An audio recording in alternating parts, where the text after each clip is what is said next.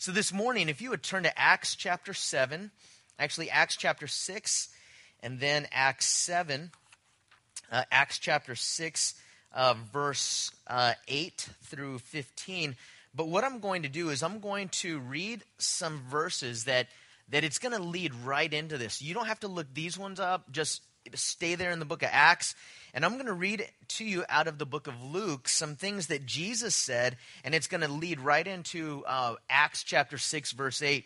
This is what Jesus said. He said this: "When they bring you to the synagogues and the magistrates and authorities, do not worry about how or what you should answer or what you should say. For the Holy Spirit will teach you in that very hour what you ought to say." And then Jesus went on to say this in Luke. He said, "But before all these things, they will lay their hands on you and persecute you, delivering you up to the synagogues and prisons. And you'll be brought before kings and rulers for my name's sake, but it will turn out for you as an occasion for testimony." Now, Acts chapter 6, verse 8. "And Stephen, full of faith and power, did great wonders and signs among the people."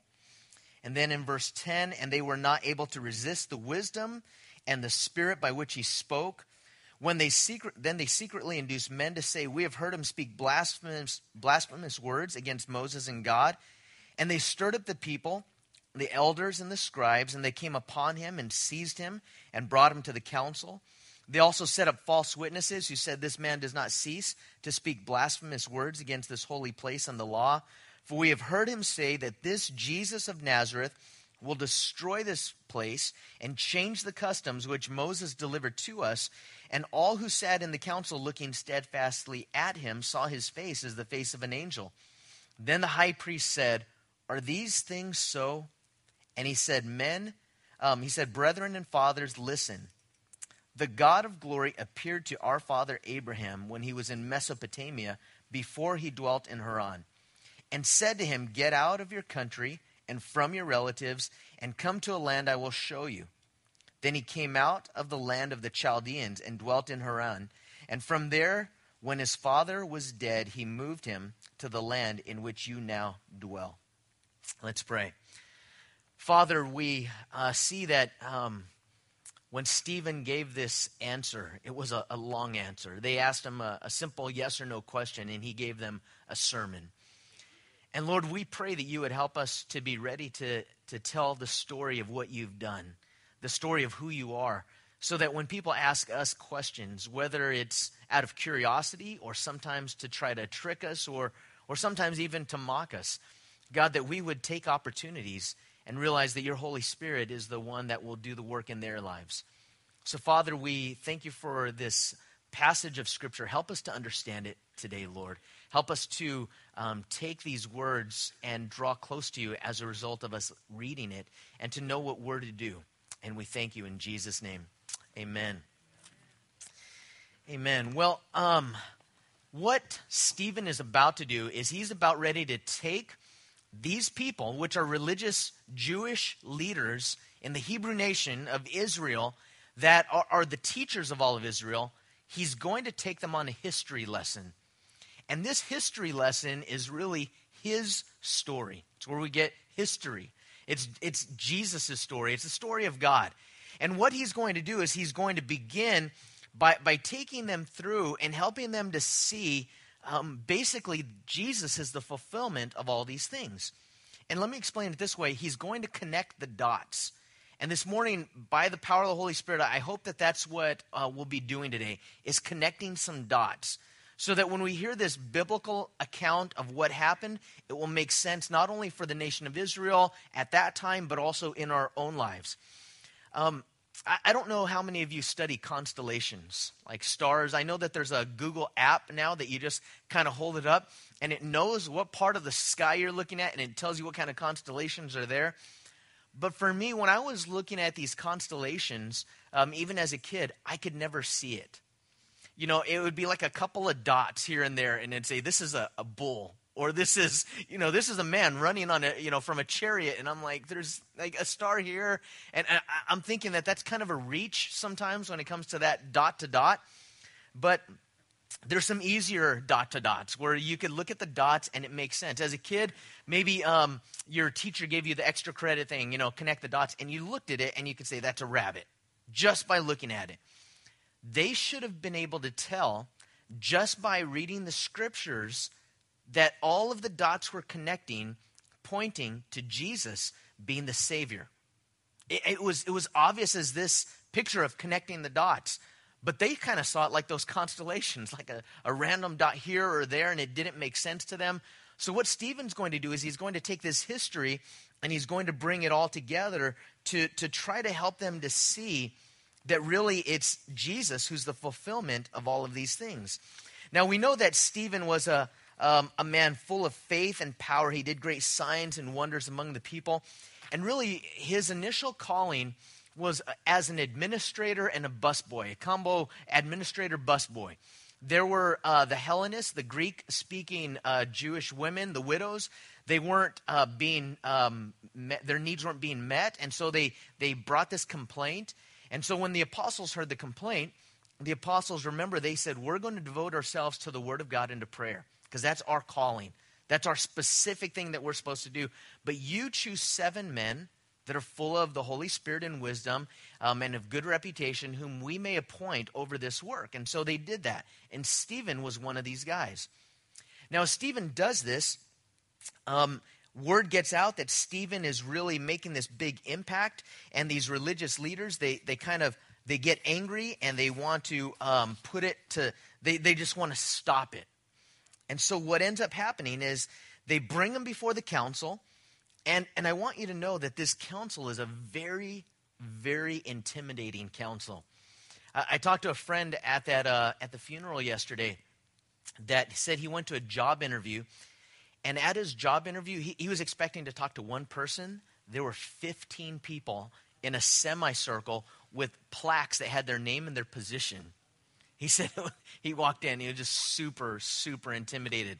And I think about what this is like for Stephen, because it's important to know this is the council that was there just a couple of months before when what happened? Who was crucified? Jesus was crucified. The high priest, Caiaphas, is the same high priest. These are the same people. So when Stephen is brought before them, he kind of knows what's in store. He kind of knows that this is kind of a loaded, the odds are stacked against him. And he's brought there to give an answer. And here is the simple question that this high priest asks in verse 1 of chapter 7. And he asks a simple question: are these things so? Now, if you're trying to save your own hide, you give a one-word answer. Yes, no. You try to reduce those things. You don't say a lot. You don't want to get in trouble. You don't want to cause controversy. The same thing is true for us at work, at school. If someone asks you about your faith, or what church do you go to, or are you a Christian, or tell me what you believe, and we could just give the simple answer so that it's not controversial, or we could take opportunity and say, this is my chance because this is an open door that God has just opened, and I need to walk through it. Lord, give me courage and wisdom right now to say what you want me to say.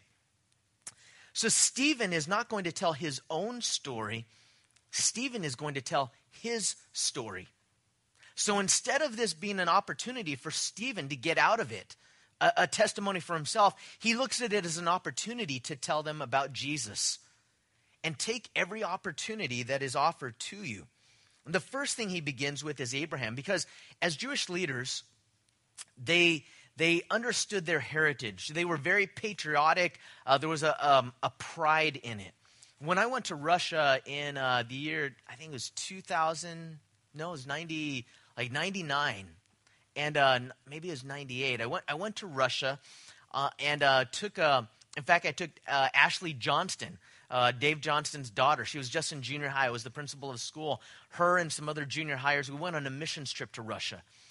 And I remember going into a city called Smolensk, and this was kind of the city that held up during World War II against the Nazi Germans, and just a big battle. And you could sense the national pride. And what they still do is they still play these patriotic songs as you're walking around, and they gather together in assemblies. kind of like what we would do maybe on the 4th of July, but not just fireworks. They had a religious pride. They understood where they came from. And the father of their faith, the father of their nation is whom? It's Abraham. So where does Stephen begin? He begins with Abraham, and he tells Abraham's testimony. As he does this, again, he goes into this long explanation. He begins in a respectful way, and he says, brethren and fathers. So he appeals to them. He's not acting like he's superior to them, like he's better than them. He calls them brethren and fathers, and he just simply says, listen. And I believe that Stephen's heart is trying to connect them back to the Lord. I really believe that's I don't think he's just trying to slam them. I really think his heart is for them, as you'll find out later on. So he begins with this, that the glory of God appeared to our father Abraham when? What does it say? When he was in Mesopotamia, in verse 2. Before he dwelt where? In Haran. And he said to him, get out of your country and from your relatives and come to a land that I will show you. Now this may not be a big deal to us, but let me tell you where Mesopotamia is. It's where Iraq is right now. Okay, that's Mesopotamia. The Jewish leaders that are persecuting Stephen are in what area? Jerusalem. Kind of like the capital, like the seat of God's holiness and where God's presence dwells. And they have this national pride that goes along with that. And what Stephen does is he reveals to them, God appeared to Abraham when Abraham was not yet in the promised land. Abraham was still in Mesopotamia. Now, let me tell you why I believe that this is a pretty important thing. There was a little bit of idolatry that was going on for these Jewish leaders of the place of Israel. This is God's holy place. And I'll tell you, if you've ever been to Israel, you know that there's something very special about that place. But it doesn't mean that you have to go on a pilgrimage to Israel in order to meet with God. There are different religions that talk about, if you study Islam, you realize that they have all of these holy places that they pilgrimage to. And there's nothing wrong with us going to Israel to learn about our history and the history of faith and all of these things. And it's a blessing, actually. You really see living history. But let me tell you that you don't have to go there to get any closer to God. You don't have to go there in order to have your prayers heard. If I could just get to the Wailing Wall, if I could just get to that place and write my prayer on a piece of paper and put it in that wall, then God would hear me. And in a sense, what Stephen is showing them is, no, it's not about the place. It's about the God who calls us. And let me tell you this, that when it comes to when God called us, when God called you, when God called me, he started to reach out to us before we were in a place of worship. So probably when you think about your own life, it was before you ever entered into a church. Before you entered into maybe as a small child, maybe that's how you came to know the Lord because you were raised in the church. But for anyone that was older, God started to work on your heart first. He started to show you things. There was an emptiness, or you met someone, or you started to wonder. There were things that God used to begin to draw you close to him. That's why when Pastor Don is going to teach that evangelism class, he talks about the evangelism clock. And if someone comes to the Lord at noon, you don't know if you're witnessing to them at 1 or if it's 3 or 6 or 9. You have no idea. And in the same way, God started to draw you before you knew him. That's what God did to Abraham. It says in verse 4, then he came out of the land of the Chaldeans, and where did he dwell? In a place called Haran. Now, just so you know, that Haran is between Mesopotamia and Israel. So God told him, I want you to leave Mesopotamia. I want you to go to the promised land. That was Israel. And then I want you to leave your relatives. So go on your own. This is a calling that is specific to you. And what does Abraham do? He stops halfway between the promised land and Mesopotamia. He stops in this place called Haran, and it says that he dwelt there. So he wasn't a pilgrim that was passing through. He was a settler that lived there for a while. And it says that he brought his father with him. We also know that he brought his nephew Lot. And do you see that this is an incomplete obedience on Abraham's part? We call him, and in fact, when Stephen's talking to the Jewish leaders who talk about Abraham, the father of faith, he's basically pointing out that your hero, our national leader was not perfect. The founding fathers of the United States, there's some great things about them. Some really godly men. Some of them were born-again believers, but they were not perfect. And when we read about the apostles and we think about the first century church, the early church, that was a great church, and it was. They were not perfect. And what Stephen is showing is that even Abraham, this father of faith, that they had so much pride in, was not perfect, and it was God, the one that was perfect. It's not Abraham's faithfulness, it's God's faithfulness. Who's the center of this story? It's not even Abraham, it's God. And let me tell you that the center of your story is not you. Now, this is a weird thing this morning. We live in an ethnocentric country where when we watch the news, it's all about news in America.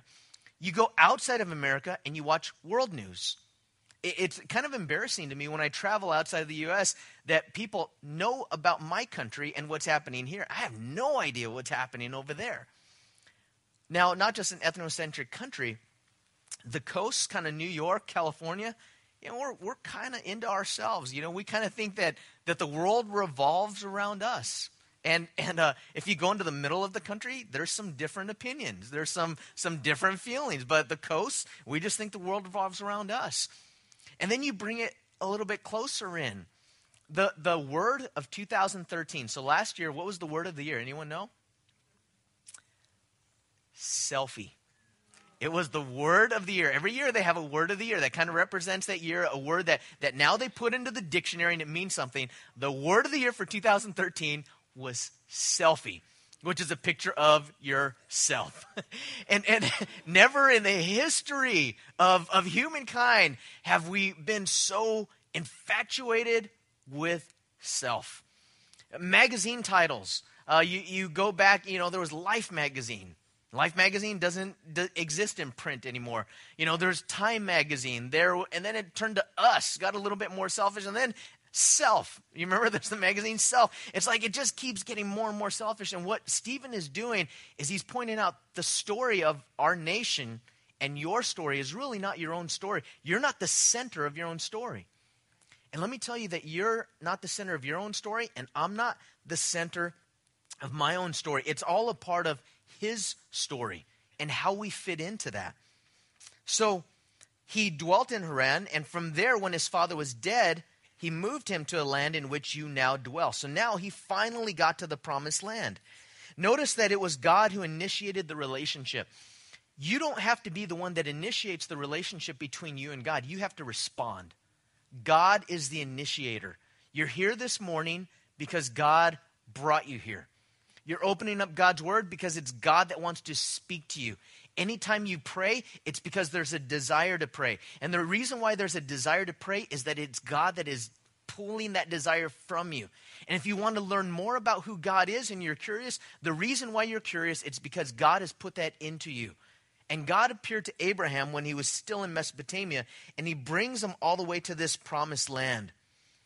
Again, some of the things that we trust in when Abraham brought his father with him, sometimes we hold on to not things, but people. And the reason why we're not willing to obey God sometimes is because we're holding on to a relationship, and this relationship is my security. Maybe God says, I just want you to take a step of faith, and I want you to go to your friends at school, and I want you to invite them to youth group. I'll do it if my friends are willing to do it. Maybe God is telling you, hey, I want you to move to a new area outside of the United States.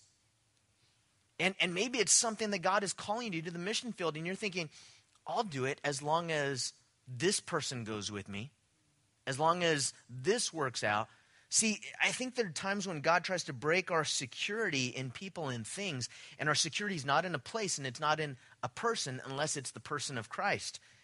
And so as he speaks, as Stephen speaks to this council, he's telling them in a sense, you're in the promised land, but you're not in the promised land. Spiritually, you're still in Mesopotamia. Spiritually, you're still maybe in Haran. You're halfway there. Maybe you're trusting in your people rather than trusting in God. And so sometimes when we look at Abraham's life and we look at him as the father of faith, I'm encouraged by the fact that he wasn't perfect. Sometimes when I'm disobedient to God, I'm blessed by the fact that Abraham, even though he didn't go all the way to the promised land, he stopped halfway. He didn't go alone. He brought his father and his nephew with him. But he eventually got to the promised land. And what that tells me is that sometimes in my disobedience, God's no's to his promises are not his no. Sometimes they're his delay until I'm ready to obey him. I want you to think in your own life, what are some of the things that God has called you to? Some of the desires of your heart. Maybe some of God's blessings that you are not experiencing right now. And maybe it's because it's not that God doesn't love you, and it's not that God is saying no, but sometimes there's a pause and a delay in the fulfillment of what God's doing because of my disobedience. And I could think of some things as I was studying right now in my own life that this is happening, that God convicted me of. Some things that I've prayed about, some things that I believe that God is calling me to, some things that I believe that God is going to do in my own life, some blessings that I believe he wants to give me. But what he's shown me is that, hey, it's not a no, it's a delay until you do the last thing I told you to do. You know, when you do that, then come and talk to me, and maybe we're going to do something else. But until you do that, you're just stuck. You are just, you're like that Greek tragedy, that myth of Sisyphus. If you've ever heard of that, he has this rock, and he's trying to move this rock out of this ditch, and he's rolling the rock, and he gets to the very top, and it rolls back over him, and then it goes to the bottom of the pit again. And then that's what he does for eternity. That's kind of his hell. I think that sometimes we experience a little bit of that in our lives when there's an area of disobedience. We're saying, I just got to get over this hump. I have just got to, when it comes, maybe relationships is your Achilles heel. Maybe you just have to let something go. Maybe it's a sin. Maybe it's just obeying God in an area of faith where he's told you, trust me. Maybe it's your finances. Whatever those things are, until we get past that, then we sometimes don't experience God's calling, the family the way that God wants it, the right relationship, the peace and blessing of God, until I just say, God, I'm going to obey you in these other areas of my life. And then I also see God's timing in verse 5. And God gave him, Abraham, no inheritance in it, not even enough to set his foot on.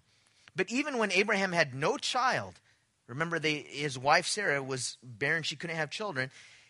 God promised to give it to him for a possession and to his descendants after him. But God spoke in this way, that his descendants would dwell in a foreign land, and that they would bring them into bondage and oppress them 400 years. And the nation to whom they will be in bondage, I will judge, said God. And after that, they'll come out and serve me in this place. Now, even though this promise of the promised land was given to Abraham, Abraham didn't get to inherit that land yet. It was something for afar off. Let me read this to you out of the book of Hebrews.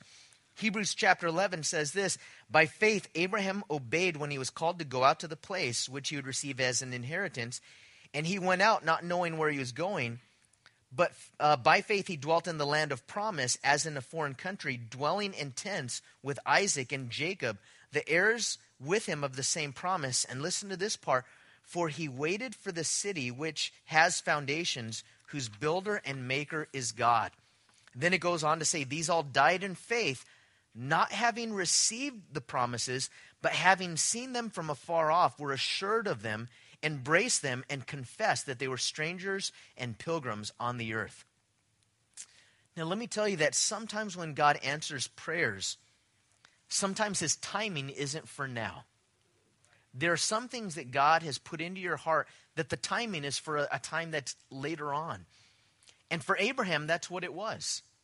And let me tell you, in Stephen's answer to the council, he's telling the council this: you are missing God's timing.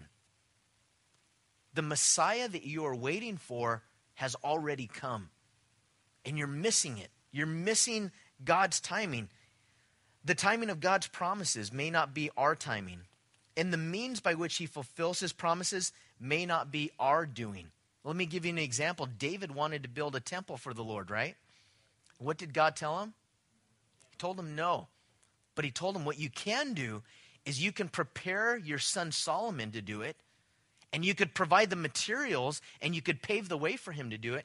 You know what I realize in my life? There are some things that I believe that God has put in my heart that I may not be the person to do those things. It could be you. There could be something that I am praying about that I feel like as a church that we need to do, an area of ministry that needs to be reached, and it's not going to be me. It's going to be you. Or it's going to be someone else. I realize that there are things in my own life that I want to accomplish, that I want to reach this world for Christ, and it may not be me. It might be my kids. And you know what? It might be my grandkids. Do you know where we play a part? We play a part in just getting involved in what God's doing. And we say, God, however you want to use me along the way, use me along the way. It's like a long, sustained drive down a football field. And imagine this, like you're a fullback, you get a handoff, and boom, you plow into the line, you get 3 yards.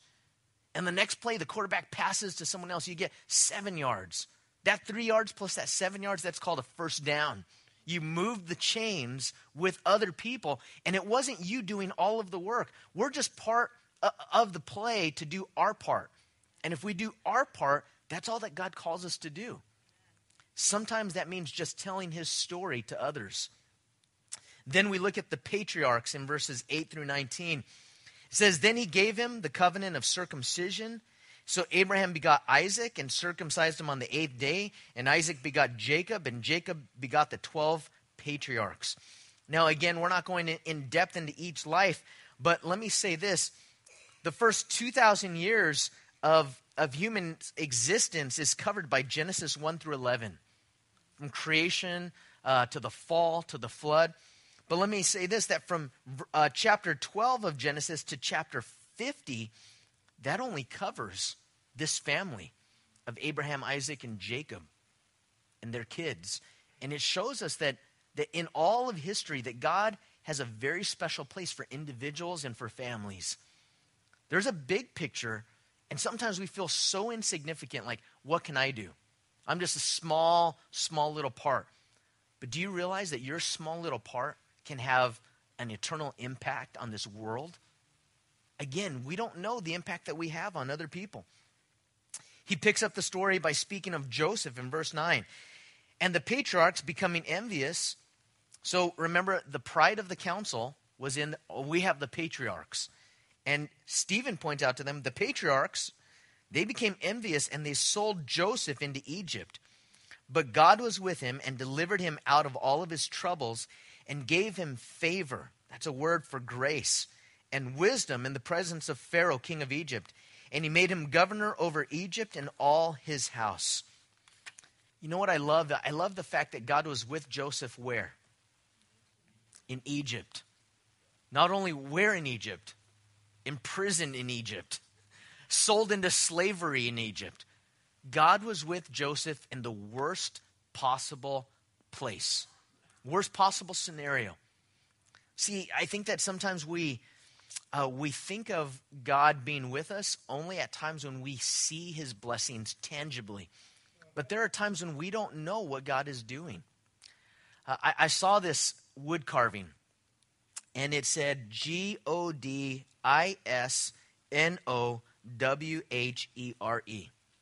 All together. And if you read it, it looks like it says God is nowhere. But if you put a break, it could also say God is now here. It just depends on how you read it. So when it comes to your own life, you might feel God's nowhere. I'm in a dungeon. I'm in a dead-end job. This relationship isn't going well. This area of my life, I'm just stuck. God's nowhere. But I think if we really look, what we're going to see is that God is now here. Realize this, He's everywhere, and he's present, and he's available for us. And too many times, I only judge whether or not God is here based on how my circumstances are going. not based on God's character and what he wants to teach me through it. And sometimes in the hardest, worst times is when God shows you I'm enough. It's when God shows you I'm real. It's when God shows you I'm showing up in your life. It says in verse 11, a famine came, and a great trouble came over all of the land of Egypt and Canaan. And our fathers found no sustenance. But when Jacob heard that there was grain in Egypt, he sent out our fathers first. And the second time Joseph was made known to his brothers, and Joseph's family became known to the Pharaoh. Then Joseph sent and called his father Jacob and all of his relatives to him, 75 people. So Jacob went down to Egypt, and he died, he and our fathers. And they were carried back to Shechem and laid in the tomb that Abraham bought for a sum of money from the sons of Hamor, the father of Shechem. Now, God knew that there would be a famine in Canaan, and he also knew that there would be grain in Egypt. The background of this is that Joseph was born with these other brothers that hated him because he had a dream. In his dream, he said, basically, I saw these stars, and all the stars around were bowing down to this one star. And then I saw these sheaves of grain, and they all bowed down to this one sheaf of grain. And I'm that sheaf of grain. In other words, like, you're all going to bow down to me, and so are mom and dad. And they hated Joseph. And remember that his dad gave him the coat of many colors. And literally, when you read that, it's the coat of big sleeves. So it was almost like a coat of authority and this mantle of favoritism upon him. So his brothers are like, let's kill him. Let's just get rid of him. And let's just, and you remember the oldest brother's like, no, let's not kill him. Let's just throw him into a pit and let's just sell him as a slave. And then we'll take his coat and we'll rub blood on it. And we'll tell our father that he's dead and animals came and attacked him. And so they do that. Joseph gets sold as a slave down in Egypt. And when he's there, he goes into this dungeon basically, and he's imprisoned there. And God had favor on Joseph. In years to pass, what happens is as the brothers all age and there's a famine in Israel, they go back to Egypt. And when they get to Egypt, Joseph is second in line to the Pharaoh, and he feeds them and he takes care of them, and it preserves the nation of Israel. And they go from that time of 75 people to over 2 million people while they are there. Now, let me tell you, sometimes God is at work in your life and in my life, and I don't see it. And I think that when Stephen is saying this to the council, I think he's also saying it to himself. And I think this morning I'm saying it to myself. In areas of my life where I feel like, man, I'm hitting a brick wall. I'm a failure. I'm not fulfilling the things that I think that God wants to do in my life. I look at goals. I look at things that I want to accomplish. And I don't, I feel like I'm not making progress sometimes. And I think that God would encourage us this morning to not put our faith and trust in our own faithfulness, but put our trust and our faith in his faithfulness. God's faithful. When we abide in him, fruit. When we abide in him, not just fruit, but fruit trees that are producing more fruit. When we just simply trust in him, he is working a story in our lives as part of his story that we don't even know. And we're just that small part of it. I believe at the end of our lives, I believe that when we stand before the Lord, and if we know Christ and we put our trust in him, he's going to let us see how our lives were just a small part of his story and how that fit into what he's doing in this world. And I pray this morning that you would be encouraged by these accounts of men and women of faith that were real men and women just like you and just like me. I think that Stephen wanted to paint this picture for his brethren here. And let me close with this. Next week, we are going to get into the life of Moses. Again, they began to trust in Moses. Hey, Moses is the guy. Moses is the guy. And he's going to show them next week that Moses simply pointed to Christ. But I think there's some applications before we leave. This morning, where are you? Are you in Mesopotamia?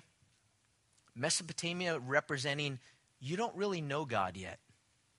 You haven't really opened up your life in faith to say, God, forgive me, come into my life. But God has appeared to you in your current state to tell you that he loves you and he has a plan for your life. He wants to redeem you. He wants to save you. He wants to take you to heaven, but not just heaven. He wants to work in your life now so that you could be a part of bringing other people to him. Are you in Mesopotamia?